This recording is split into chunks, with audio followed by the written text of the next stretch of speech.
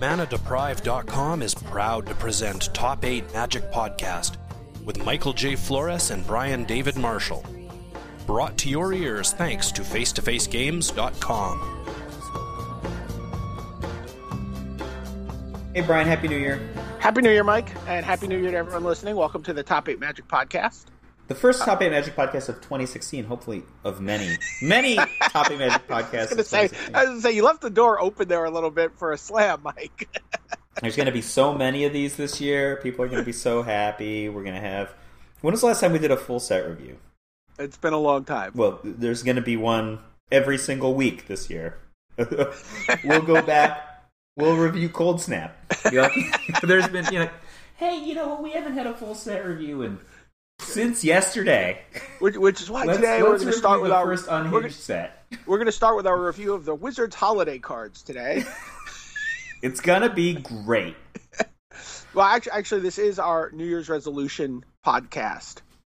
But that doesn't necessarily mean what you think it means. What it is we're going to talk about some of the cards that have been officially spoiled in Oath of the Gatewatch and talk about where and when we think we might resolve these cards in 2016. I could talk about my actual New Year's resolutions, actually, if you want. Yeah, what is your actual New Year's resolution? I have two of them, but the one I think is more germane to our listeners is actually I want to set aside time and like maybe time per day, but I think it's probably going to translate into time per week that I work on Fetchland every week. And I've been like a little inconsistent about it, so sometimes I do a bunch, sometimes I do not a bunch. So that's one, and that would include more Top 8 Magic podcasts because that's one of the big draws, along with Kitchen Table Gaming, and then those are some of the things that we enjoy doing, and hopefully the viewers, listeners, readers, etc. also enjoy participating in with us. Speaking of which, if you haven't looked, we have an article on Fetchland this last week from Stefan Sucic of Croatia. He's a Magic player. He's been the Croatian national Magic champion several times. 2008, right? 2008 was the first time he was on the team. Played in the World Championships a bunch of times, but it was really interesting to me. I got to really spend some time talking to him at the World Magic Cup this year, and he talked about how disarming it was for his father that he was sharing a house with the Serbian national team. Like all these players go to these events and they make these playtest houses. So, the Croatian team and the Serbian team just were like, okay, well, we're going to room together. And for his dad, honestly, 20 years ago, his father was in the army, and they were, Serbians were the enemy. And these are two countries that share a border, and but for Stefan, growing up with Magic, when he went to Worlds in 2008, he came there with some anti-Serbian prejudice, in his heart from his family and from just years of war, and met some Serbian players who were that's silly. We all play Magic, right? And basically has talked about how his generation of player, has really just come together. They have these tournaments that are deliberately held near the Serbo-Croatian border so that players from both communities can get there. And it was fascinating to me, right? It was just and this is not something that's gone away in either country, this hatred. Right, he's talking about how it just flared up, again, in light of all the recent Syrian refugee crisis, and but it was really touching to me, to see, especially at this time of year, right, with the holidays coming in and the new year, and someone who was able to find this common ground through Magic with someone who, by all accounts, should just be his enemy, right? He's very good, particularly good friends with Alexei Telerov, Magic Online, a Mox winner. It was just really great seeing. He wrote a really great piece for us. I was very grateful to him for that. It was just, this isn't a kind of piece that I want to say that I've never seen, but we haven't, I think since the days of the dojo, seen a lot of these kind of community centered pieces that are so. I'm not sure how to describe it. It's clearly about Magic. It's clearly about the impact that Magic has on a person or persons, but it's quite different from here's my deck, or right. This is the preparation I did for this tournament, or this is the draft order I have for red commons. And it's the kind of thing like I mostly grew up in the United States, but I could really see kind of where he was coming from on this, and it was a wonderful, very interesting piece, and we're very lucky to have had it on the site. Yeah, no, I it's one of those things too where you're like, man, I'd really like to have more content like that on the site, but I don't know, it's such a unique piece. I don't think there is. Right, that's what I'm saying. That's what I'm saying. So I think the goal in the year is to come up with more unique content, not necessarily more. I don't think you could say come up with more content like that, but more content that is unique in that regard. But anyway, yeah. So that's one of my two resolutions. You can hear the other one if you want. Sure, go ahead. So I hired a trainer this year. I think we talked about this a little bit. Your wife is a trainer, right? Yeah. So I had her train, and I've made like quite a bit of improvement, just like doing push-ups and stuff. And so I just, but then like I lowered the amount of training I did for my training. It's quite expensive. So I was just like, well, I'm going to keep training, and I'm going to even keep training with my trainer. But I was training like twice a week with him, and so I was like, I'm going to keep doing the same amount of training schedule that I was doing with him, even without him, and then other stuff as well. And then I'm going to still see him probably like twice a month or something.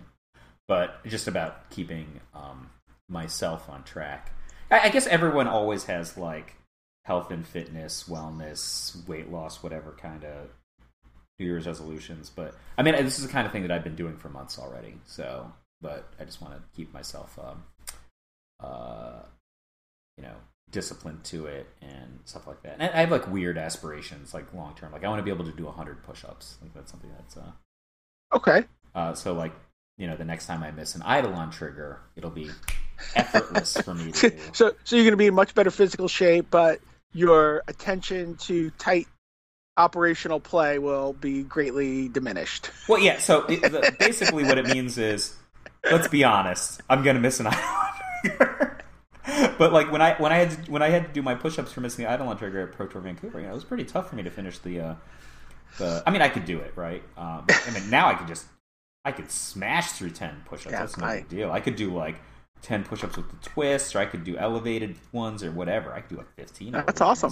Don't tell my wife, but I can't even play with an Eidolon. It's too risky right now. I bet your wife could do 10 push-ups. Yeah. She looks to me like the kind who could. Yeah, she could play a mono Eidolon deck. Yeah.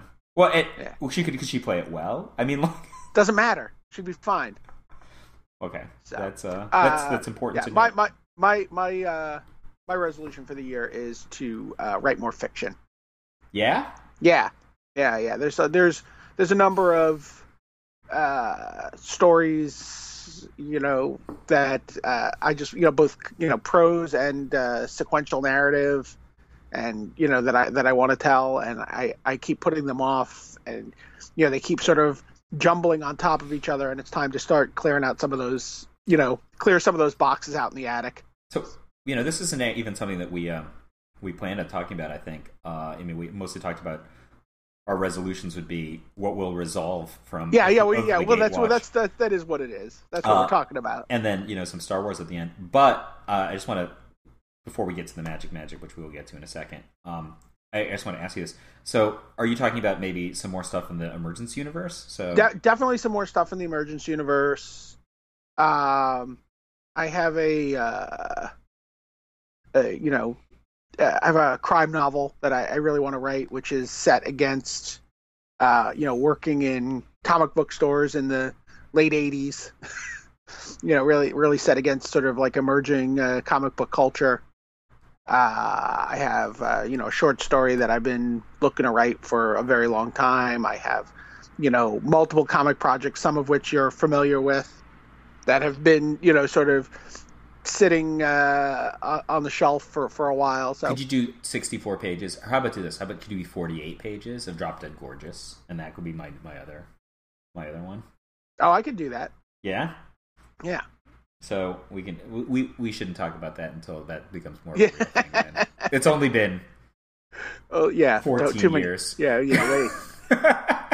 Wait. which in the queue of projects that I've been spinning my wheels on for too long is really just somewhere in the middle.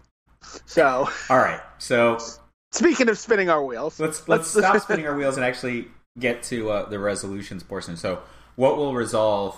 I'm just working from the. Are we going to go basically through all the visual spoiler on the Wizards website and then some of the? All right, so. So we can talk about these in the sense of, is this a card that's going to resolve in standard? Do you think it'll resolve in an older format?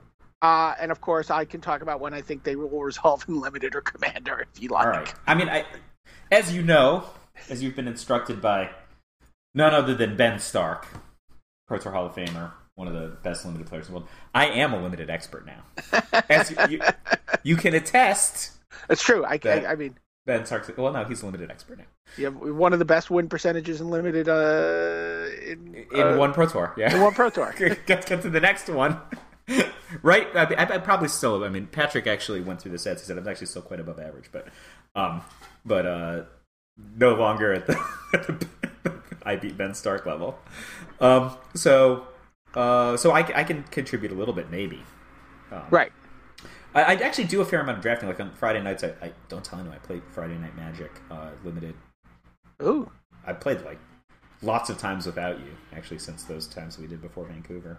Ooh, nice. Are you going to where do you go on Fridays for limited? Do you go to Uncommons or do you go to Odyssey? I've been going to the Uncommons. I did a lot of 2-1s, and then a few weeks ago, I think I had somewhere to be. I thought I could be there at, like, I forget, 8 or 9, so I made it to the store by like 6.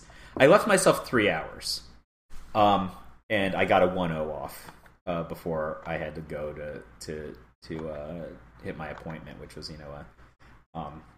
kind of a mid or late evening appointment, and then I would have won the draft for sure, though. That was bonkers. It was weird. It started off a black-white allies deck, so the life gain kind of black-white allies. Class Street healers, and but then midway through pack 2, I saw that no one was taking the red-white double striker. I'm like, oh, this is, and then I got it like the red-white double striker, three picks in a row, like 12, 13, 14 or something in pack 2. Because I knew they were gonna. I'm like, they might still be here. If the first one's here, the next 2 will be here too. Was my read of the table, and I got them all. And then I opened Munda.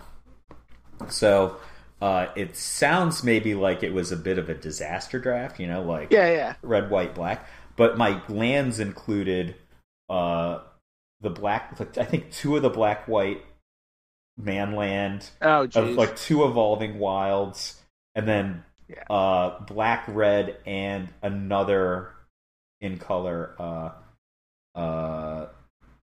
Battleland. I had 2 in color Battlelands, so I guess it could be black white. So red white can't be that, right? So maybe I had 2 black reds. It was unreal. My mana base was like 7 fixing or something. Wow.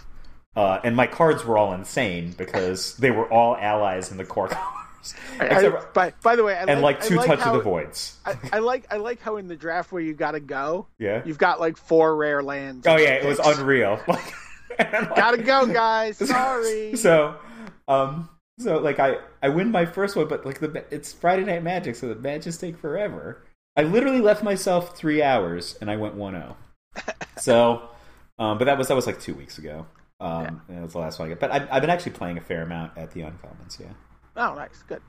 So, all right. So let's talk. Let's turn our attention to the new set that's going to be added into the draft format, which is Oath of the Gatewatch. Comes out pre-release January 16th. And the first card we're going to talk about is Kozilek, the Great Distortion. I predict this card, if it doesn't resolve, its ability will resolve. Okay. 100% of the time in whatever formats you want. Oh, interesting. A straddler. Yeah. 8 wastes. to cast. So that's Are we calling this wastes?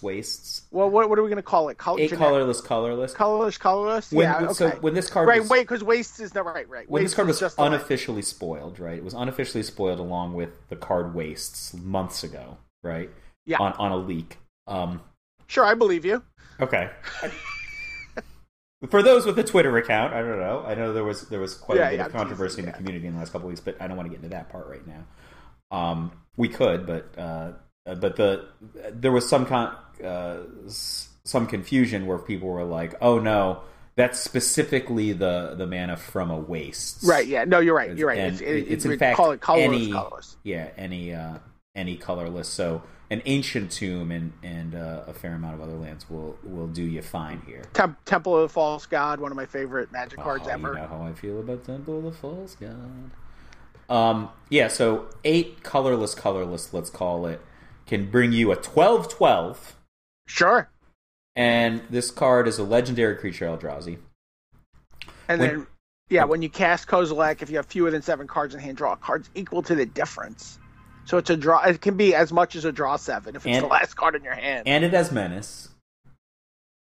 Oh my gosh. And it has discard a card with converted mana cost X, counter target spell with converted mana cost X. So it's basically a walking disrupting shoal.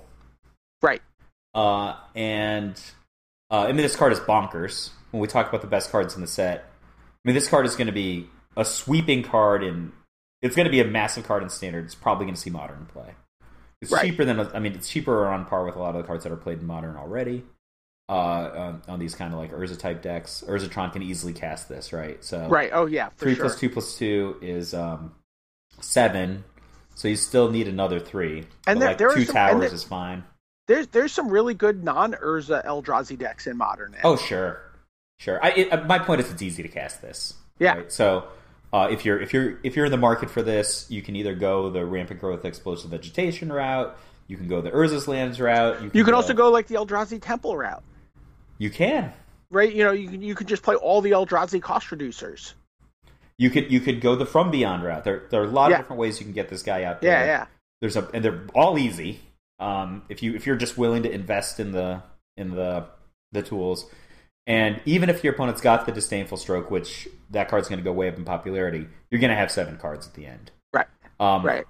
So, and if you're Ali and you draw those cards first. So if you somehow have a way to interact with that Disdainful Stroke, if you have a Dispel in your deck, you might draw it. Yeah. So if you're Ali Antrazi, former U.S. national champion, aka Ali Eldrazi, you might just be playing a blue deck with Kozilek, and that would be exactly what you're talking about. Counter spells could set him up. I think this card will definitely resolve. His ability is definitely going to resolve. He will resolve. It's going to be massive card in Standard. I think it'll be playable in Modern. So this guy's going to go Modern Standard. Obviously going to go... People are going to love this guy in Commander. Are they? Can you play him in Commander? I don't know. You just play him in your deck. You're not going to play him as your Commander. You can play any colorless card? Yeah, you can play any colorless card in your deck. And you're going to have... Everyone has a Sol Ring or a Temple of the False God or something to make their colorless colorless mana is not a problem. Are those playable? Format. Wasteland and Strip Mine? Yeah, they Tectonic Edge. All right, so I think this guy's probably not going to be played in Legacy because his trigger doesn't work on the Legacy cost reducers. Like, for example, you can like Sneak Attack or Show and Tell. You could just get a Grizzlebrand and that's better. Right. So, but I mean, if you Counterspell Lockdown is awesome. So. This card's sort of ridiculous. Probably not. I mean, I'm sure it'll get played in Limited, but not. Those cards aren't always amazing in Limited. It costs 10, right? Yeah, so it's fine. It's the good. bar is to not be dead. yeah. We'll see. I don't know how. I still don't have a read on how the Double Oath 1 pack of Zendikar is going to be. So I think we agree on this guy. I think we got to move on, or we're never. Yeah. All right, let's talk about Endbringer because this is the end of the podcast right here. End of the podcast. Endbringer 5 colorless for an Eldrazi. Untap Endbringer during each other player's untap step. Endbringer tap. Endbringer deals 1 damage to target creature or player. colorless tap, target creature can't attack or block this turn, and colorless tap, draw a card, 5/5. This card's sweet. I just don't know how good it is. So I give 100% agree with your assessment of sweet and probably not good. I originally thought this card was going to be awesome, but it's in limited it's going to be unbelievable. We agree there, right? Yeah, yes. Limited, and I think for sure, like whenever you have something that says during each other player's untap step, you have to look at a card like Commander where you're going to get. I see, yeah. Where you're going to get as many uses out of this card as there are players in the game each turn. Okay, so each turn cycle. In a group game, this card is bananas maybe. I think in standard and certainly in other larger formats, he's like a little too killable, I think. I have a 5/5 for 6, right? That's not if his name ends in the Tide Star, when they kill him, you get their best thing. That's not the situation where he's the Morning Star. They kill him and you tap down all their stuff, and they probably won't get another turn. But this guy you cast him and then they kill him, and then you're like, oh. But if they don't kill him, you can sink 4 mana over your turn and your opponent's turn and draw 2 cards for a minor advantage. So. I was trying to think maybe you could play him in Eldrazi versus Eldrazi, and he's faster than other high impact threats, but the problem is the trigger point's at 7, so 6 is a little too cheap. Yeah. So I think highly likely to resolve in kick butt in limited, less so in other formats. Okay. Spatial Contortion, 1 in a colorless instant. Target creature gets +3/-3 until end of turn. So this is just a colorless last gasp? Well, no, nameless inversion, right? Nameless inversion, yeah. I think this is probably the most important card in the set from a deck design perspective. Really? Yeah, and I haven't seen the whole set, but I'm sure it's the most important card. Okay. Why is that? Number 1, you can play this in, I'm going to say green, but use that as a proxy for other concepts. This is something Patrick Chapin instructed me on. I thought it was obvious that you could play this in mono green decks where you were already going to have a bunch of colorless lands in your deck. It just probably is a sideboard card. But those decks can be very powerful, but can also fall behind Jace. So just the ability to kill Jace early in the game, sure, is a thing. But any deck that has access to Evolving Wilds, I think Evolving Wilds will go up in value. You can play 1 Wastes in your deck, and then you have 5 sources of easy, fast to get Spatial Contortion setup. Right. So spoilers, people are going to be playing Wastes in Standard? Yeah, for sure. Just to cast this card, if nothing else. So interesting. And you can play 1 Wastes along with Explosive Vegetation or any of the cards like that, right, that search for a basic land, and play it. And then the more interesting thing here is if you're playing a blue-white deck. Blue-white decks often have good sweepers, often have,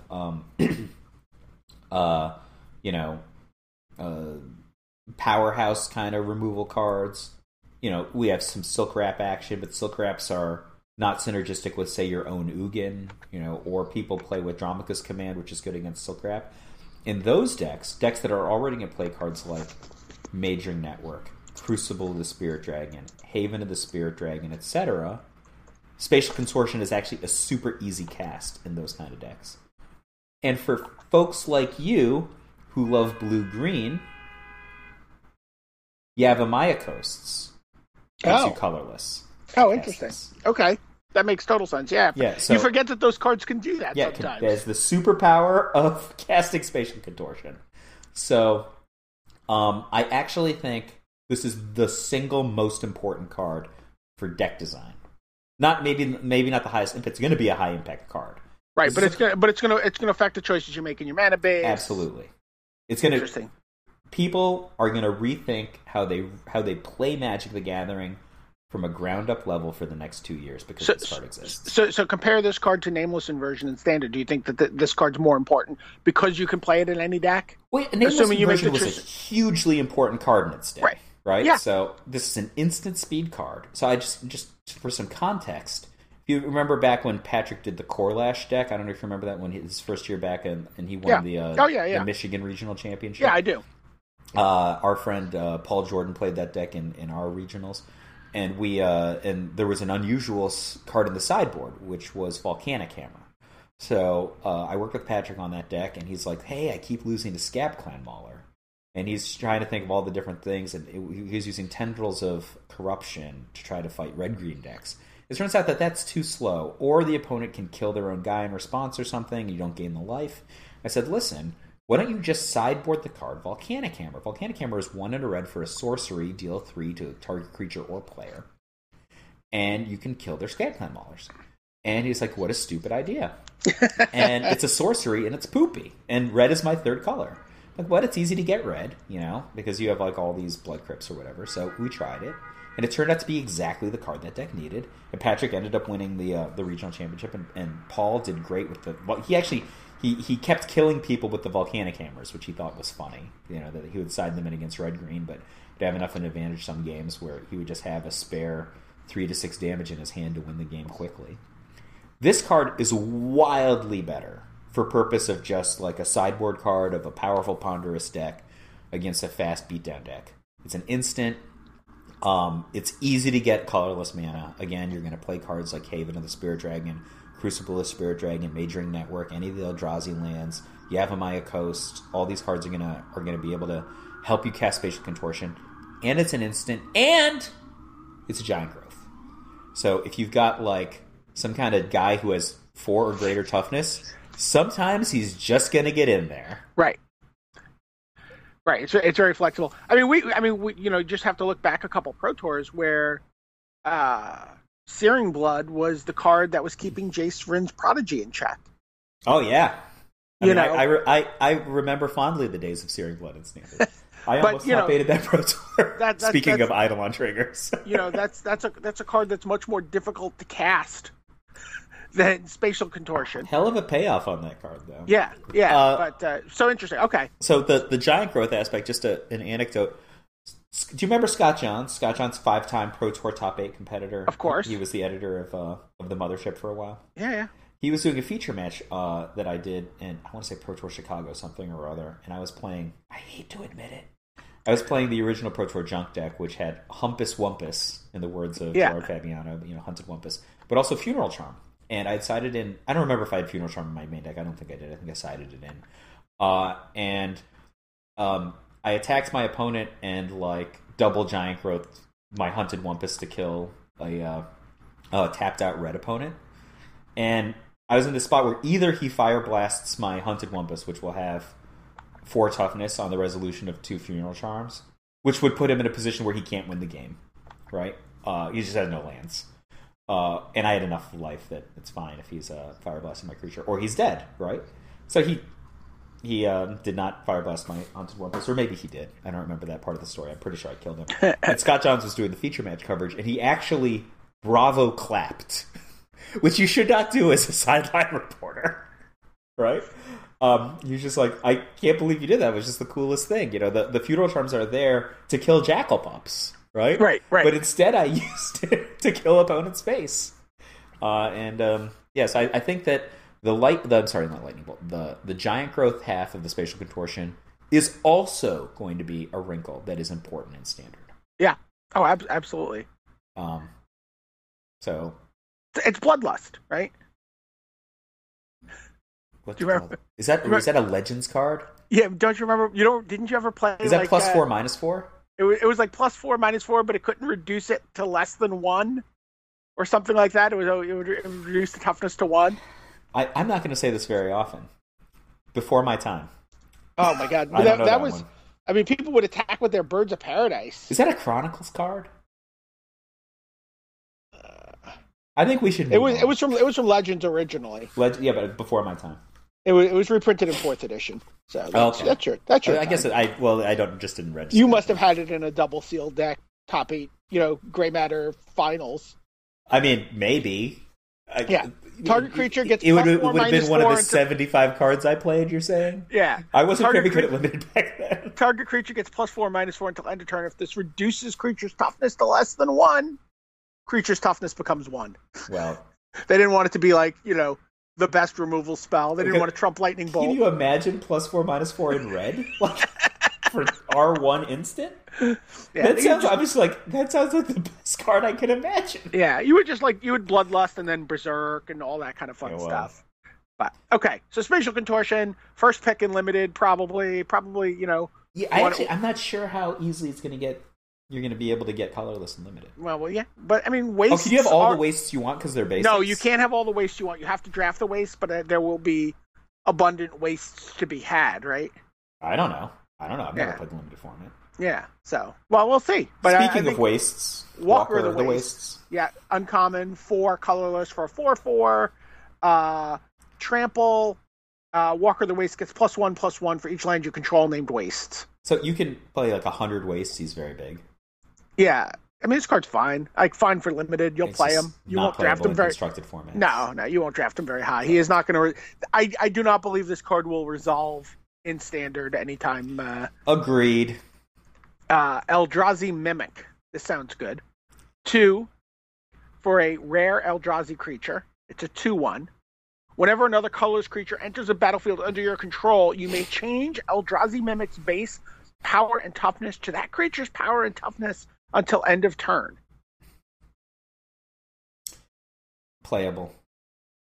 Certainly play. I mean, do you just it reminds me a little bit of what was it, Riptide Replicator or whatever that guy was? It actually reminds me much more of Den Protector. So Den Protector is 1 and a G for a 2/1, right? But nobody plays him that way, right? They play him as a Megamorph. Sometimes they do, but yeah. But that's my point. If you watched how Platinum Pro Matt Sperling played his Den Protectors in the top 8 of Pro Tour Vancouver, he kept playing against mono red decks. So he kept playing his Den Protectors on turn 2 just to block. I think that Eldrazi Mimic might have this role of just being played as a 2/1 to not take damage early in the game. And then he has some payoff later. The problem I have with this guy is I'm having a hard time imagining the deck that wants him. Yeah. That's the thing, is he seems like he would be sweet if you had him going. If you could just have this card in your deck sometimes, but not actually have to dedicate a slot to it, you would always, I'm down with Eldrazi Mimic. But man, when you're on spell 23 or something, and you're like, well, how much acceleration do I actually need in this piece? This is the kind of guy who's just like, well, I mean, I guess he'll be attacking for 12 if I'm already resolving the Coastal Select. Maybe. What if that half doesn't resolve? I don't know. I think playable, and I don't know. Well, he's definitely designed. He's definitely designed to time you out with any deck on Magic Online that makes a lot of Scions. Oh my goodness! And you're never going to take that ability, right? But you'll get the trigger. You certainly will. So, I mean, I think that this is. My guess would be. I think I could see this resolving in Standard. Though I could see someone, having a deck that needs to, yes, you have your Spatial Contortions, but maybe you feel like you just need more low end against an aggressive deck in your ramp deck. Maybe. And then if this guy lives, then he's going to just turns your big Eldrazi's into haste Eldrazi. Well, that's why I'm saying I think then he's okay as a Den Protector, right? An off-label Den Protector specifically, right? Not even an on-label Den Protector, but he's but as a central theme of a deck, maybe Devoid Beatdown, maybe you've got a deck that's got these 3/2s, or it's got and you play him on turn 2, then you play a 3/2 haste for RB, give him colorless attack for 6. That might be a thing. Or you can have play him in, what's the name of the guy who's who gains power for every colorless creature you've got? That guy. If you've got this guy on table, then you play that guy, and he becomes the size of that guy, and then he counts himself, right? Then he comes in. I think that might be a thing.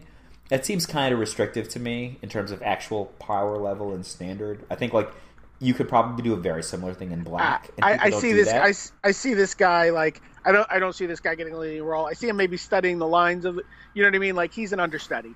Yeah, I just don't. He's just not. I don't think he's gonna. I think he's playable, and I'm not sure yet where. But I think when Tarkir blocks rotate. We're going to have a very different universe, and no siege rhinos, no dig through times.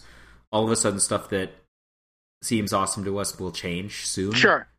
And that's yeah. I can envision a world where someone has 3 or 4 of these in their sideboard. So, Deceiver of Form, 6 and a colorless for an 8/8. That's a good start. Yeah. At the beginning of combat on your turn, reveal the top card of your library. Oh, I like where this is going. If a creature card is revealed this way, you may have creatures you control other than Deceiver of Form become copies of that card until end of turn. You may put that card on the bottom of your library. What if it's a legend? Well, that would be a problem. So they're thinking like, oh, well, all my scions become Emrakul. Yeah, that would be. That would actually probably be fine because you'd have one Emrakul at the end of it, and you would attack with it and annihilate them for 6. So, I don't know. I think this guy is a little too win more for me. Yeah, I mean, I'm gonna first pick this card probably in a Scion deck for limited. Well, you're gonna get a Scion deck after you don't start with the Scion deck and then decide you're gonna get Deceiver. Well, I might see this card first pick in the second pack, right? Okay, that's fair. But I mean, you can also just say, hey, I'm gonna be green-black Scions, right? Like I'm gonna just do that thing. Like all of a sudden, all my Scions are, even if all my Scions upgrade from 1/1s to 3/3s. That's really good. Maybe I've been unfair to Deceiver Form. Like, you could just play them in a regular deck that has a lot of tokens. Like, yeah. They could be anything from 1/1 Goblin tokens, 1/1 Soldier tokens. They could be monks, right? And then you just get a random upgrade. Like, what if they all, but like, even if they just became 2/2s, that would be an upgrade. Yeah. Yeah. So I guarantee you, I'm going to resolve this card in limited. I guarantee you, I'm going to resolve this card in Commander. I could actually see myself putting this in the Spider spawning deck. Well, that makes a lot of sense in the Spider spawning deck. So, but do you? I'm gonna give you the last word on whether or not this card will resolve in Standard. Current version of Standard, which includes Tarkir block, I'm going to say no. Okay. Post Tarkir block might change because if our engines change to more Scion based engines, then this guy gets a lot better. Right, but the current engines are not Scion-based, right? The current engines are kind of more land-based, and if From Beyond, etc., if Catacomb Sifters or whatever kind of make a 1/1 that produces mana become the norm for accelerating out big guys, this guy gets a lot better than current conception of the ramp decks. I mean, right now, I think the best version of the ramp deck doesn't even have Eldrazi's in it, right? It just ramps and casts. Right. Yeah. So yeah, it's not even playing From Beyond or anything like that, right? But that could. I mean, once you have Emrakul and Ulamog, Emrakul. Once you have Kozilek and Ulamog and Ugin and all these powerful high-end colorless cards potentially playing together, you just don't have room for something like this. Yeah, I mean, the world changes. I don't know. I would say right now, no. In a few months, maybe. Although, if you have like the ability to like sort of manipulate the top of your deck somehow, which I'm not sure what that would be, you could see where it could become super powerful. Imagine a card like the next card, Munda's Vanguard. Well, the thing is, you need a bunch of creatures to get any payoff from Deceiver of Form. Yeah, so, I agree. It's actually better in a mid-range deck maybe than in a huge creature deck, right? Like anything that just turns your Scions from 1/1s to 3/3s, like you said, actually gets paid off now. But like a deck that has 4 creatures in it, right? No. You're just never getting paid off. So it's just, there's no point in the current conception of Standard. Right. Yeah, imagine some scenario where you were able to reveal Munda's Vanguard on the top of your deck and were able to take a turn off and tap all your untapped allies. Oh, never mind. Oh, so Munda's Vanguard is 4 and a W. 4 and a W. Here's all I'm going to say about Munda and all the cards named Munda something, right? Yeah. It just takes me back to Brooklyn, growing up, and some cousine, going, hey, you ever try Munda cheese? Next, Shoulder to Shoulder. 2 and a W for a sorcery. Support 2. Support is a new mechanic. Put a +1/+1 counter on each of up to 2 target creatures. So I guess like support 15, be able to do +1/+1 on 15 creatures. Right. Draw a card. This card is unplayable in Constructed. It is, however, interesting looking in Limited. Yeah, I mean it's a great combat trick and limited, keeps you moving through your Well, it's deck. not a combat trick, it's a sorcery. Oh, it's a sorcery. You're right. I'm sorry. And, So, I mean, if it were an instant, this card would be. It just has the Sky Games rule, you know. What Huey Jensen says. Everything wrong with Magic is Sky Games. You cannot fool your opponent with this by accident, forcing him to not want to play Magic anymore. I guarantee you, somebody will play this in instant speed at the pre-release. It feels like an instant, right? Like, you know what I mean? I mean, I don't even think it would be that good as an instant, but like it would certainly be backbreaking. Yeah. A bloodbath waiting to happen, even. The problem is, it's been 13 years and that bloodbath still hasn't happened. This card's fine. This card's still fine and limited, though. I mean, even not as it's not insane. You're never gonna. I don't think you'd ever first pick this. But it's like a travel preparations, right? It's what I mean. It's a fine card. I think it's time to move on to a card that might resolve. Stonehaven Outfitter, 1 and a W for a 2/2. And equipped creatures you control get +1/+1. Okay. Whenever an equipped creature you control dies, draw a card. So he is a walking skull clamp. This card's really interesting. So, I mean, I think some combination of like Scions or other cheapy Bo Beepies and any kind of cheap to equip equipment and some combats and stuff. I think this card might be a centerpiece card. Yeah, this card's super. I mean, and it's not a legend, so you can have multiples of them in play. Wow. I think this card he's very skull clampish. I mean, I think they were very careful not to make him too good. Right? He's 2/2 for 2. Doesn't search through your library, put a card into play for free. Doesn't do that. But if you've got I don't know, like a Bone Splitter or something would be bonkers with this guy. Is there anything good and cheap enough in Standard that you could actually go off with this guy? Not sure yet. I don't think there's anything good enough, but maybe in some format where there's cheaper equipment. Let's see. I'm just doing a quick. I think he certainly has some kind of future state impact. Maybe be in some kind of weird engine. You know. So Ghostfire Blade is pretty cheap. Ghostfire Blade costs 1, and to equip it to a colorless creature costs 1. Equipped creature gets +2/+2. That was a card that was played in the top 8 of Pro Tour Vancouver. Yeah. Heart Piercer Bow is 2 and costs 1 to equip. Hedron Blade is 1 and 2. Sword of the Animus is a playable card. Oh yeah, I like that card a lot, actually. I think Sword of the Animus is our best bet. But I don't know. I don't think this guy's going to have an immediate impact, but I think he has some stuff that too good to not pay a little attention to. What about Sigil of Valor? No one plays that. I know no one plays that, but it's 2 mana. Yeah. 1 to equip, so once it's in play, it just moves around for 1. But it's also, you get this ability, like, okay, this creature attacks alone, it gets +1/+1 for each of my other creatures. So it can sort of take on that little bit of an abyss quality. And then, if it's a Scion, or if it's like what you're like, okay, sacrifice my Scion to equip it to another creature at the end of the turn, at the end of combat, draw a card. So you can get in there the first time, and they're not going to block it, right? Because they don't want to give you the satisfaction. That's what I'm saying, yeah. You could just draw 6 cards if you have 6 Scions.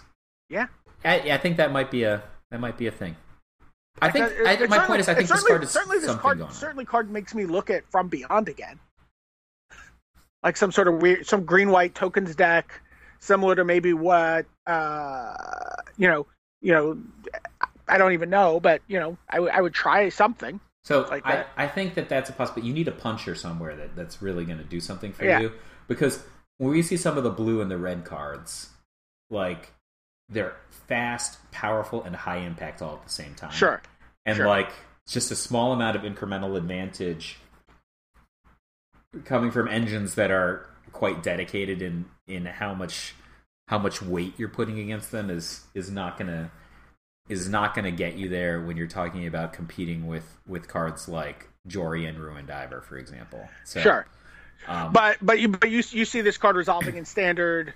This maybe card is if some stuff falls, like it's hard to deny the idea of a Scion 1-mana equipment and this guy all working together with like a bunch of Scion access. That seems pretty exciting. But you need something at the end of it, right? Like it can't just be like, oh, I sacrificed my Scion and drew a card. You're just trading something for something else.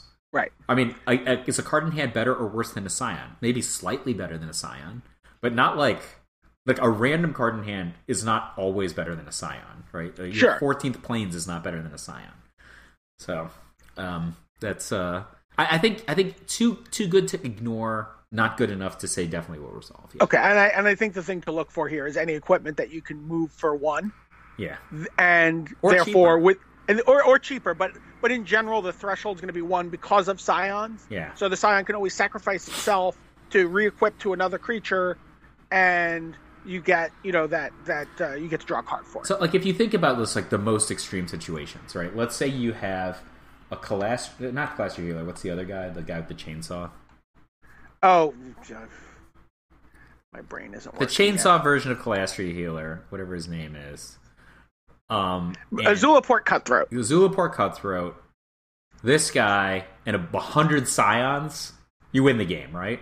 Yeah. Okay, so that's not like you need 100 Scions to make that work. Right? So like someone with 100 Scions is already in a great position. Right? Sure. You could have just attacked them. Yeah, like it's a little You need a big thing to punch through, but if you have the tools, then all of a sudden it's awesome. Like I think that's I think the listeners probably know where we're going on this one. Yeah. Let's move on to Immolating Glare, which is 1 and W. Instant destroy target attacking creature. This is just going to be awesome in standard and in limited, I think. Yeah, why is this better than deal 4 damage? Oh, the Gideon card from the last set. Deal 4 damage to target attacking creature or blocking creature. Destroying attacking creatures is better than dealing 4 damage to blocking creatures. Sure. I mean, like what if you're getting attacked by a creature with 5 or more toughness? Sure. This is much better than that, right? So, yeah. I mean, there are a lot of variations, right? There's like destroy target tapped creature, for example, which doesn't see a huge amount of play, but that was more. I'm sorry, sacrifices attacking creature is different.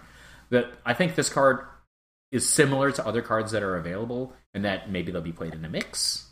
Right. I think that this card is very, very good for when you're.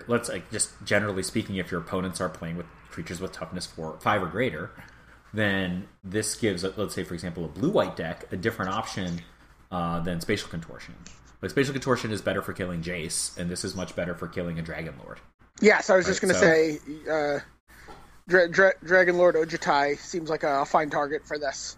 So, yeah, they're I think, like, it just depends. Like, these kind of decks generally need to have a different mix of cards that they play with at certain points that can deal with different kinds of threats, and then they use their Jace Vryn's Prodigy to select the one that's relevant in the matchup, and then discard the one that's not relevant in the matchup. Right? Yeah. That's their goal, or they get rid of them with dig through times or whatever. I mean, it's basically obviously a condemn variant, right? I mean, for twice the mana, sure. Yeah, well, yeah. That's the variation. I mean, the variation is it's much worse. I mean, Antonino De Rosa, who was a U.S. national champion, Grand Prix champion many times over, Pro Tour top 8 competitor, said that Condemn was consistently the best card in formats that it would standard formats that it was legal. So, that I think this card will do a fair amount of work. I think it's just when I say awesome, I mean it's always punching above weight for the most part, and I don't think it's going to be a 4 of main deck in every deck that can tap for W. I think that it will be played and it will make top 8s. That's my bar. Oh, okay. I mean, obviously going to be first pick material and limited. Yeah. You just take this card. I don't think it'll get played very much. Commander, do you see this card getting played in Legacy? No. I mean, not Legacy, Modern, I should say. Probably not. There's still Path to Exile in Modern, right? Right, and if you're getting attacked, you're probably getting attacked by 1,000 Splinter Twin copies anyway, so it won't matter. I think this will be playable in Standard and playable in Limited. Okay. Call of the Gatewatch. 2W. Sorcery. It's a rare. Search your library for a Planeswalker card, reveal it, put it in your hand, then shuffle your library. So it's Idyllic Tutor for Planeswalkers. Interesting. Probably playable. Yeah, let me tell you something about it. We could just get this out of the way right now. Commander, this card's a slam dunk. Yeah. People are going to love this card. You're going to see this card all the time in Commander. Limited, obviously, you're going to see it. It's going to resolve if you have a great Planeswalker and you just want to be, I don't even know. Maybe you don't play it. In Limited? I mean, I guess you will. If you have a great Planeswalker, you play it. Yeah, I know. I guess you don't care if you draw it after you draw on your great Planeswalker. You're never going to have two Planeswalkers. But what about Standard? Where do you is this? My current conception of Standard, this card doesn't see a lot of play. I think there's probably it's too slow, right? Some kind of decks might want it. So the biggest bar is the best Planeswalkers are creatures. So right. You can't get Jace or Nissa with this. Yeah. So what you really want to do is play your Jace on turn 2, not cast Call of the Gatewatch on turn 3 in the hopes of casting a future Planeswalker while you're getting attacked by 107 Goblin tokens, right? That's just not what you're going to do. So I think probably playable somewhere. Current conception of Standard is not going to see a lot of play, in my opinion. Yeah. But this is an effect that people like, Yeah. Oh no, this card is going to be, I think, probably one of the most played cards from the set in Commander. Actually, if this card were 1 in a W, I think we would have a different conversation. Yeah. You could get the new Nissa, for example, on Curve, but the new Nissa costs 3, right? So Nissa, Voice of Zendikar, costs 3.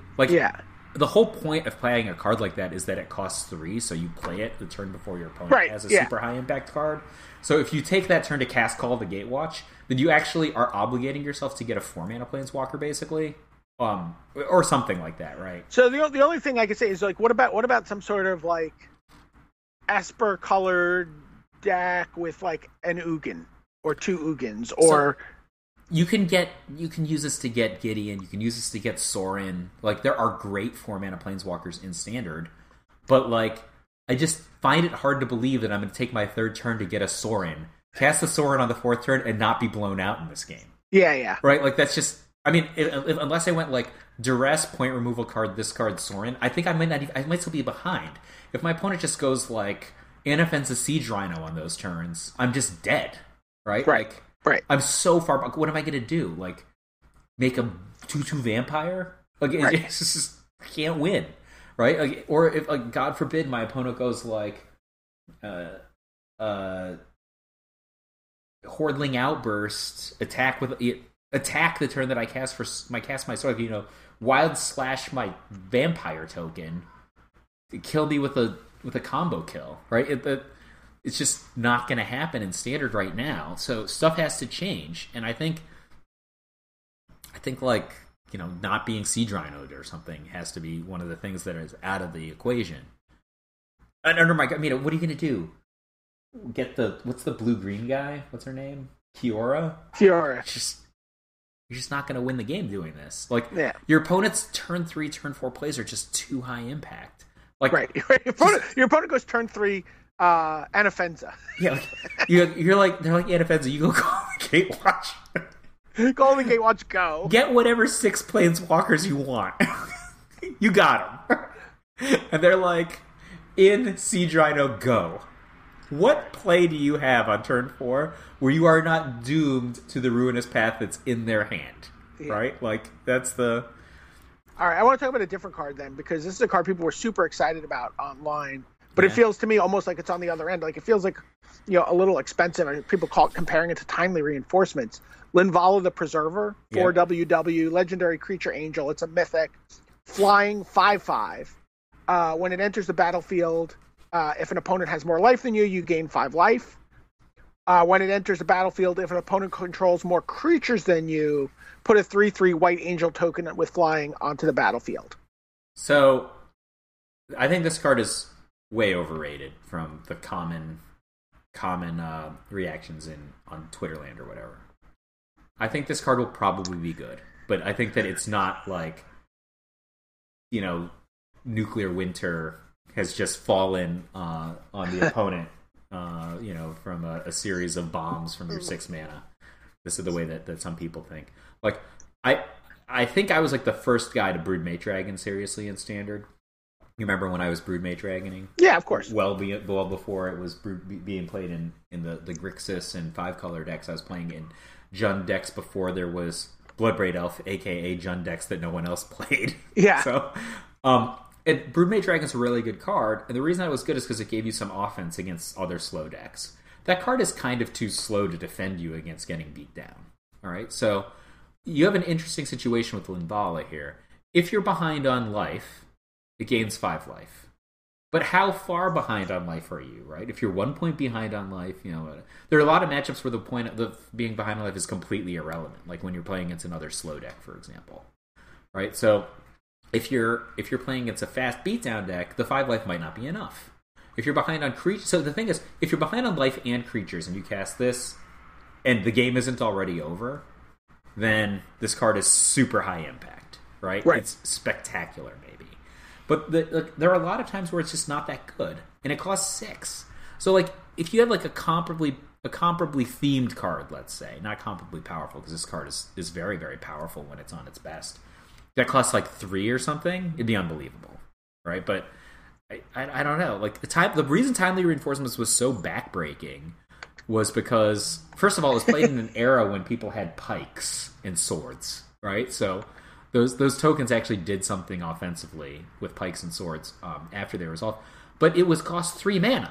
So, like, you're a little behind and suddenly you're a lot caught up. And this guy, his catch-up, or her catch-up, I should say, at 6 might not be enough. When she's on her best, she's better than a Broodmate Dragon, except she's a legend. So you can't even stack her with, like, in a lot of the games that you won with Broodmate Dragon, you're on your heels, but you cast 2 or 3 Broodmate Dragons in a row, and then all of a sudden you had, like, a bunch of dragons, and then you were stabilizing and had some offense. But, her triggers are maybe, and she can't play a second one. So I think definitely will resolve. Definitely high impact sometimes. This is not the nuclear weapon for defending yourself that some people think that it is. It's like a card that you would play, not a card that changes the universe. I think Spatial Contortion defensively is a card that changes the universe. Right. I do not think this card is on the same level. Yeah, a card's going to be super fun in Commander, where you get to pick an opponent. You have multiple opponents to choose from. You can almost always make sure you get both triggers, and you have the opportunity to play with things like Momentary Blink or, anything that's going to bounce. You have the time to do all those kind of cool, fun Magic things. Yeah. But not something I see. And obviously this card's going to be insane and limited. But this card stinks to me of a card that they were afraid of making it too good for Constructed. That's because it's so close to being insane. Right. But it's on the wrong side of the line from insane to maybe not that good. That's what I think. Yeah, I can picture the feature match with this, and someone just never getting to their 6 mana to get out from under it. You know what I mean? Like you've watched so many important matches where your opponent's, the guy you're watching, his hand is clogged with awesome cards. Yeah. They never do anything because he's gotten beat down by the 3rd turn inoffensive, 4th turn Siege Rhino. When you can pass that bar, you tell me how Linvala works for you. Yeah, I am not in love with this card. General Tazri, this is another card people were pretty excited about. Not necessarily for Standard, but for Commander, since this card has a color identity of Wooburg because of its ability. So you can play it it's a new card you can play in the 5-color decks. 4W, legendary creature, human ally. It's a 3/4. When General Tazri enters the battlefield, you may search your library for an ally creature card, reveal it, put it into your hand, then shuffle your library. So pretty exciting. Whenever you play it, you get to get another ally. So if it's your commander, for example, you get to play it, and then you get to search for another card. And then it has an ability, Wooburg, activate ally creatures you control, get +X until end of turn, where X is the number of colors among those creatures. So I agree this is not exciting for Standard. Yes. Full not agreement. Not very exciting for limited. Maybe if your ally count is low, but certainly coming to a command zone near you. I may build an ally commander deck with this. Well, so this is what I want to do. We're at like an hour about already, and we're not going to get through all of the currently. It's not realistic to get through all the currently spoiled cards from Oath of the Gatewatch. So we could stop at white and then commit a resolution to do more castos this week, which I think we can accomplish. Sure. There's a lot of exciting stuff to talk about. But why don't we each pick one card to talk about for this, and then talk a little Star Wars. That's what I want to do. You pick Oath of Nissa. Yeah, I mean, Oath of Nissa was my preview card on Friday. It is this example of, the shift away. I mean, do you remember when Blue got all the cool 1-mana cantrips? You would always just see like a Serum Visions or a Ponder or a Sleight of Hand and those cards have gone away from Blue. We don't really see them in Blue. Is Gitaxian Probe the last card we saw like that in Blue?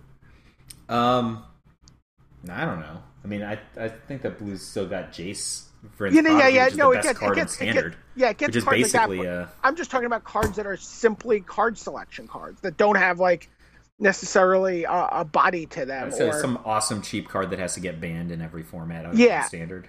Yeah, and, I mean, Ponder was the last one. It was in standard like 3 years ago. And those cards have shifted obviously to green, where you've seen cards like where they become different, right? They become like Ancient Stirrings or Mulch or whatever. Mostly, I mean, I know I said Ancient Stirring, but most of them have been like 2 green, green and another mana or whatever. But Oath of Nissa is an interesting card. It's a single green. It's a legendary enchantment. And when it comes into play, when it enters the battlefield, you get to look at the top 3 cards of your library and put a creature, land, or planeswalker from among them into your hand, into your hand, and put the other 2 on the bottom of your library. So because of the various types of cards that you can get with this, such a wide variation in the color combination that you're in, this is going to have an absurd hit rate, right? It's going to hit close to 100%. You're not going to, a couple how people. Are you going to have not a creature, not a land, and not, I called it a green Ponder yesterday, and someone's like, well, it can't get instants or sorceries. And I'm like, shut up. Listen, if you put this in a deck full of instants and sorceries, you're dumb. You got what you deserved. Here's the thing. Having a hit rate that's very high isn't necessarily make a card good enough to play. But getting your second land is really good. Well, it was pretty interesting to me. There were a couple modern players on my Twitter feed who really singled this out as like a modern staple when we were talking about it yesterday. That ability to just sort of dig through your deck, sort of keep up with the blue decks that are pondering and sleight of handing.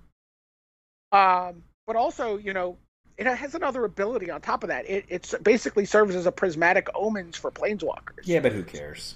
Well, what about casting a Liliana the Veil on turn 3 without necessarily having double black mana? Oh, I guess that would make you care.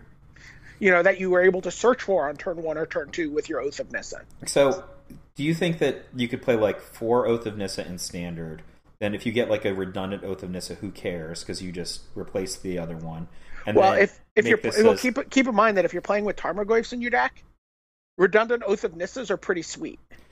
Because they put an enchantment in your graveyard. Because it's legendary. I think this card is high playable. Yeah, I do too. I think it's high playable. I think some people are going to play it as a 2 of. I think that it's playable as a 4 of, because who cares if it's legendary? You can just replace it. Right? Kai called it a 2 of on Twitter. Sam thought he was crazy and said if you're gonna play it, you're gonna play it as like a 4 of. I mean, I think that Kai isn't necessarily crazy for that reason. I think my first instinct was that it was a 2 of. I think that you could play it as a 4 of, probably for the same reasons that Sam is saying, and I think that it's possibly an engine card for the reason that you were saying, that you could actually... There's probably going to be decks, I hate to say they're fun decks, right, that try to play off-color planeswalkers with this. Sure. But I think... I don't think you need to necessarily play the off-color planeswalkers. Like, I think a card that's challenging to play on turn 3 in a deck that has maybe a base green, like, Liliana of the Veil is a perfect example.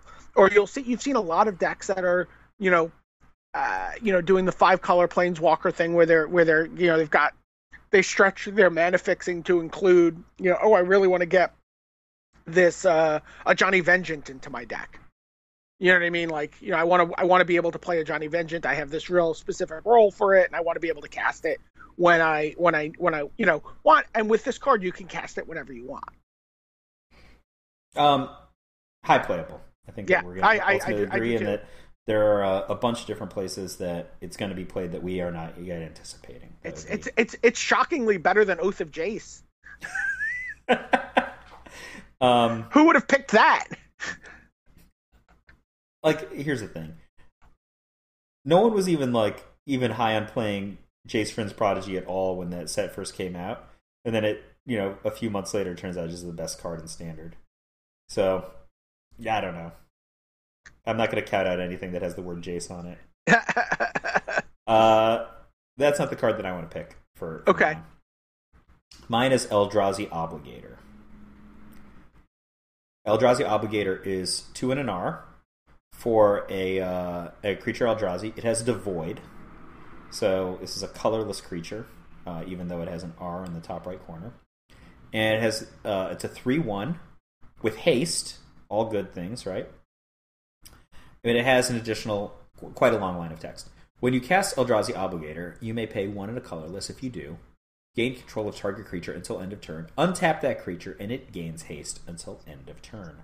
So this is a card that is going to be bananas, I think, in Standard. I think it will be played on turn 3 as essentially a Boggart Ram Gang, and then it will be played on turn 5 as essentially a Zealous Conscripts. Wow. And it's basically the nut high at both roles, and it will be played in beatdown decks as a kind of thing when your opponent plays their Linvala and they think they're going to get off because they have a Linvala, and then you're like, no, in fact, thank you for that Gigundo guy. That was fun. Or it's going to be just played on turn 3 to put them in the situation where they need the Linvala. And it's going to be played in powerhouse decks, and it's going to dive bomb kill people's Planeswalkers when they're not looking for that to happen. And what about when someone casts their Ulamog and they're like, haha, I will just attack you and deck you. Yeah, no, you're going to do that to them and also hit them for an additional 3. So I think this card is just 3 points of Rubbins. I think this card is just insane. You could play it in red-green Eldrazi, and you could just put pressure on your opponent. A lot of the time when you're playing slow deck against slow deck, the strategy for both players is to get slower, right? So I'm playing against another slow deck. I'm going to play more cards that cost more mana or interact with their high casting cost cards. For example, Disdainful Strokes, right? Right. That's what I'm going to do. And instead, you're just I'm going to side an Eldrazi Obligator and slow against slow, and I'm going to attack you on turn 3 with it and see if you can react because you've taken out all of your point removal, right? And then you're going to have a couple of powerful guys at the top end, and I'm just going to take one and kill you with it because that's what Eldrazi Obligator does. Yeah. And I think this card is unbelievable, and I think that most of the cards that people say are one of the best cards in the set are way less good than this card. Well, remember we were talking a few seconds ago about the idea of I was envisioning watching some match where someone has the Linvala clogged in their hand. Yeah. I now just imagined that they finally drew their 6th land, and they've played it, and they thought that they stabilized, and then they lose to this card. I mean, what if your opponent's all right, play my Linvala thing, and then they're in response, it's Harkus Charm. It's Harkus Command. Nug you for 3, and you don't gain life. Okay? So, or all right, I still have the 3/3. I'm also shock that guy with a Fiery Impulse still at the end of your turn. Untap, take your Linvala, attack for 8. Which is really 11, which is actually really 16. So basically, I 16'd you instead of you getting a 5/5 and a 3/3. Yeah, I mean, I was medium excited about this card, but I'm actually I hadn't parsed it as just a Zealous Conscripts or a Boggart Ram Gang. It's just 2 different cards that I have top 8'd. Pro Tour qualifier level of events with in Constructed. This card is bananas, and it is so much better than most of the cards that people think are one of the best cards in the set. Wow. It's crazy good. I'm not, you just say, oh, they're an idiot if they do. They're not an idiot if they do this. They just have like a strategy, and their strategy doesn't always pan out. But people are like, oh, I'm going to play for my expensive thing. Or like even tapping out for your Planeswalker can be the expensive thing.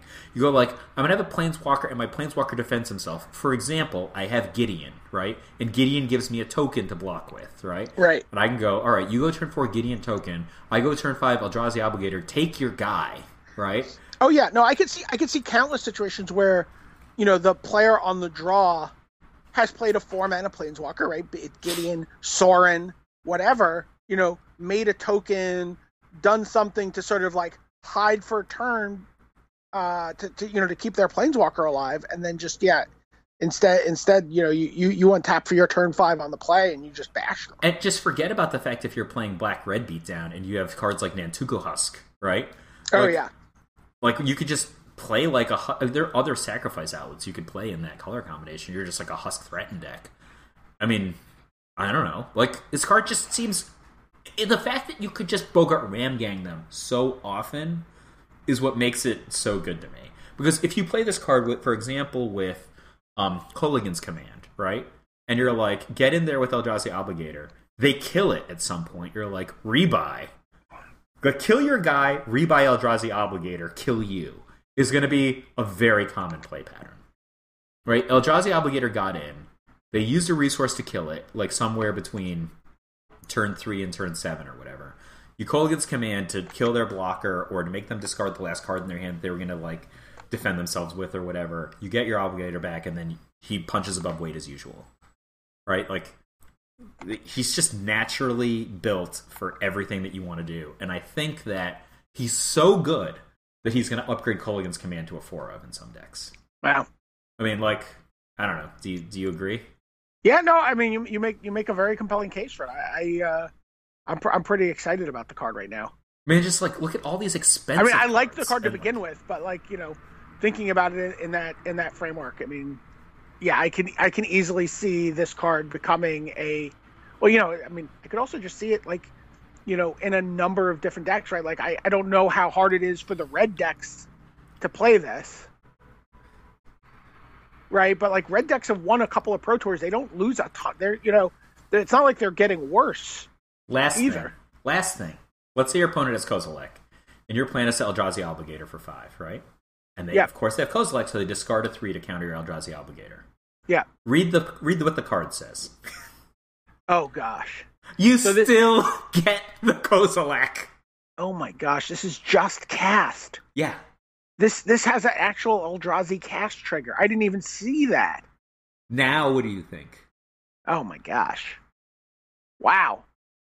There's no outs. This card is insane. That card is legitimate from Undecheese. Right? It's just better than... It's insane. This is probably my favorite card in this. I can't imagine liking a card better than this card. It just does everything you would ever want in like 3 different decks, and it's an awesome sideboard card. And I mean, it's funny. I'm picturing this card going right into the Vintage Cube, too. This card is the first card I would consider sideboarding in Eldrazi against Eldrazi matchups. There was already a version that was red-green Eldrazi before the green-blue versions got popular. Right. Right? There's just so much reason to play. For example, you could just play Dragonlord Atarka in those decks. And that's in your colors. And it's actually better than a lot of the Eldrazi options at similar cost. So there's already an incentive to playing red. But, like, if you're just going to... if your opponent's just like, haha, I have Kozilek. I can counter everything in your hand. And you're like, haha, Eldrazi Obligator, good game, idiot. That is where I think this card is just... It's unbelievable.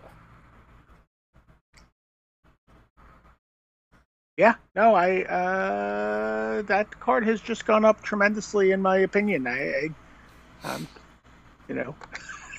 card's really good. Yeah, it's just...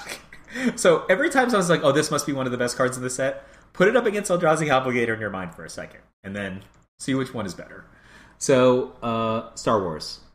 Yeah, I loved it. I also loved it. I loved it. Even with... the massive plot holes. Even I don't give a... I mean, have you watched Star Wars? All right, so... They get...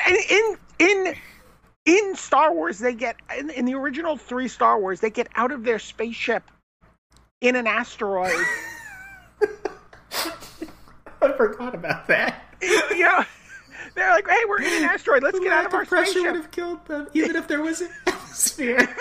Right? Even right, like, they're walking around. Yeah. How can they walk around? Let's just open up the hatch, Chewie.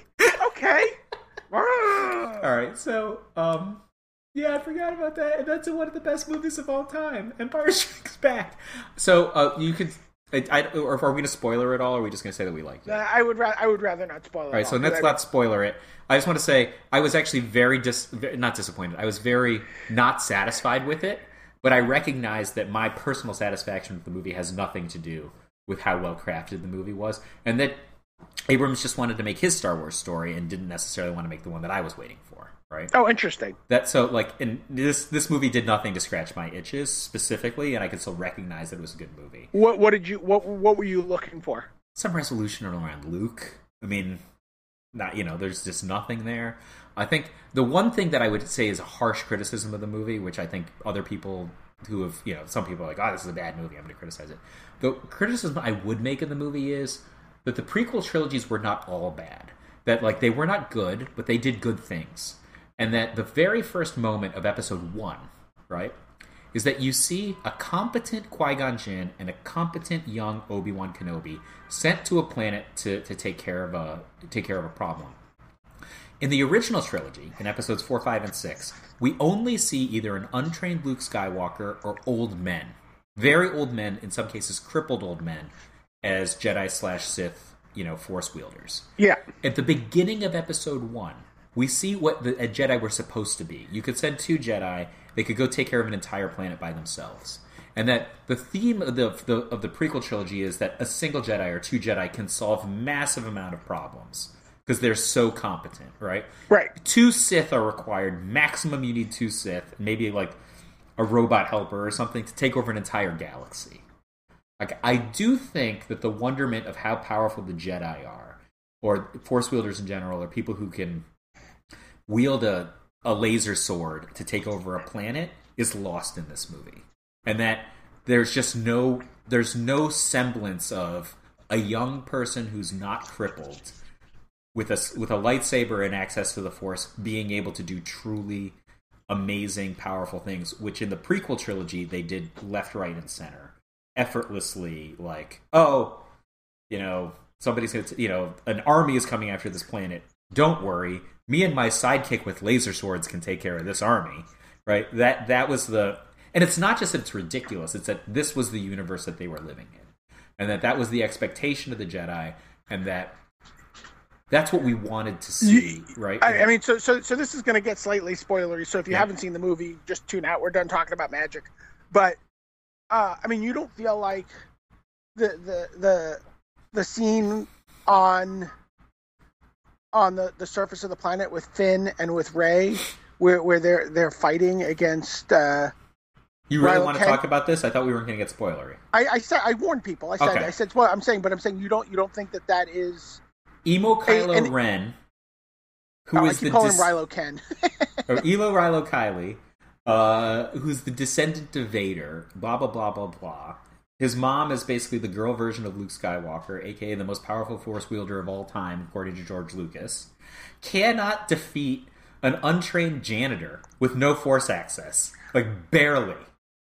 I think he must be the worst the indication Sith Lord in the history of time. The indication here is that, the Force is so powerful in those 2 that they are able to go toe-to-toe with him. But I think also... In Finn and Rey, sure, but in Finn... What Force thing did Finn ever do? Keep in mind, also, that Ken and Barbie, whatever his name is, was shot with Chewbacca's crossbow. Yeah, I get it. That's just an excuse. Well, it is. It's a plot device. Okay, it's an excuse. I get it. He was effectively... mortally wounded by that, and was using the Force to keep himself together. So he was not fighting at full strength. Kid Ben Kenobi, before he became a master, before he became a knight, was able to kill I don't even know how many Sith Force wielders He was like jumping off of platforms, flipping all over the place. Like, if you put him and Qui-Gon or him and Mace against 1,000 droids, there was no doubt about who was going to come out on top. Sure. Okay? 1,000 droids. And you could put them in situations where, like, it's defined at the beginning of the fight that they have no weapon that can pierce the droid's armor, and or they're confined space that's full of poison gas with no masks. There is no doubt who's coming out on top. Emo Rilo Kiley cannot beat an untrained janitor without a lot of help. Okay? It's just... I don't know. Like, a combat trained janitor. But he could barely beat a stormtrooper in single combat when wielding a lightsaber, and by barely beat, I mean he couldn't. He needed help from Han. So all I'm saying here is I like the movie. I think that the movie had a lot of good things about it. I would say definitely it's a plus, not a minus in the movie watching, mental space that I have. I'm just saying that the things that were good about the prequel trilogy were erased. They just didn't exist in this movie. Maybe that's what made me so happy about it, because I hated the first Star Wars 1 so much. It's not good. I hated it so much that I have never actually watched 2 and 3 in any continuous viewing. Right? I've watched 2 and 3 in puzzle pieces. Yeah. Do you know what I mean? It's like, oh, it's on. I'll watch 20 minutes of it. Ugh, I hate these movies. I'm turning them off. I really did not think I was going to see this movie because I hated those movies so much. I was like, F these guys. I'm not going to see this movie. JJ gave us the first 2 episodes of Alias and the first 2 episodes of Lost. No, how could you have not thought he could do this one? I did not think he could do it. I just wasn't. I'm like, I'm not willing to get sucked in again. So, and then I did see it, and for 2 hours I was a 13-year-old kid sitting there. I had tears in my eyes half the time, just from like I just felt like this is what I remembered, from seeing. I saw all 3 of the original movies in the theaters as a kid. And it really just like there were so many. I'm aware a lot of it is fan service. Who cares? But I don't care. I was willing to be serviced. So, where I land on this is good movie, but if we're gonna live in a universe where those other 3 movies exist, like it'd be one thing if he like JJ'd the Star Wars universe like he JJ'd the Star Trek universe, and he just said none of that stuff ever happens now, right? I'm erasing it. This is the JJ version of Star Trek, right? If he did that, it'd be one thing. But we're playing in a universe where he actually recognizes the existence of the first 3 films. Sure. Right? I just think that there are things that were good about the first 3 films that we don't necessarily have to erase. And that, like, I really, really, really think of that first moment on Naboo in Episode 1. Like, they did such a good job with that, right? The rest of the movie might not have been very good. But you get this sense like, oh my god, the Jedi really are that awesome. And everything they were talking about when they said, Luke, you could be this thing in the original trilogy, like, you get to see for a moment what that might mean. And, like, I mean, and then there's things like that are really good. Like, I don't know how much you got into the Clone Wars cartoons. I've never watched them. They're unbelievably good. So, like, all the Clone Wars stuff takes place in the prequel, like, between Episode 2 and Episode 3, basically, and it's really, really good. And Darth Maul comes back to life, right? Some people think that's cheesy, but whatever. There's all kinds of bad guy force wielders and bounty hunters versus Jedi and droids and diplomats and all the things that are rich that people talk about in whispers in the Star Wars mythology are realized in the Clone Wars and like Obi-Wan falls in love, like all kinds of stuff that you might not expect that are really, really, you would have tears in your eyes maybe, I don't know, if you care about young Obi-Wan or what, but that are really good, and those are part of the rich tapestry of this in a way that, like, what they call the expanded universe isn't, right? So all the stuff that people have been writing for the last 20 years that are like in novels and comic books and stuff has all been erased, right? Yeah. But the Clone Wars and the prequel trilogy haven't. And I'm just saying, like, hey, the idea that there are capable Jedi who can jump off of high places and twirl their lightsabers really fast and deflect laser beams and stuff like that. And there's this just mathematical problem I have in my head, which is no matter how bad a problem is, you can send 2 Jedi to a planet, or a Jedi and a Padawan, and they can take care of the problem. Or you can have 2 Sith and they can take over a galaxy. That's the math problem. Sure. Right? I did not get the feeling that either of those, Einsteinian constants were in play in this movie. And that, like I said before, that just means that it's unsatisfying to me, not that the movie wasn't good, because I think the movie was good. Sure. Yeah, I for me it was it was close to perfect, and that comes with all the imperfections of it's supposed to be a high adventure space romp, right? Like that is what it's supposed to be. If you watch Star Wars, we Carla and I just watched the original trilogy in the week leading up to it, because she had actually never seen the original 3 Star Wars movies. What have you done to this woman? She also had never seen football before, right? And you turned her into a football fanatic? More of a baseball fanatic. She likes football, but she's a baseball fanatic. Yeah, but she had never seen sports before. She thought they were stupid. They are. Look at us. We are animals. Morons when it comes to sports. Porzingis! Porzingis is good. I like Porzingis. One last thing before. Yeah. Did you watch Sherlock last night? Oh, no. There was a new Sherlock? Yes. Oh, wow. And it was I think it was the most satisfying one in a season or so. Do not say words to me. I will watch it, and then when we meet later this week or something like that, we will return to yeah, it was on PBS. So it was is it my my not paying attention of this is the Sherlock is it, even though it's Cumberbatch and Bilbo Baggins, it takes place in old school Sherlock time. Is that? It is season 4, episode 1. Okay. All right. I will watch it, and then we will discuss later. Okay. All right. So we resolved to pick this up in a day or so. Sure. Okay. All right.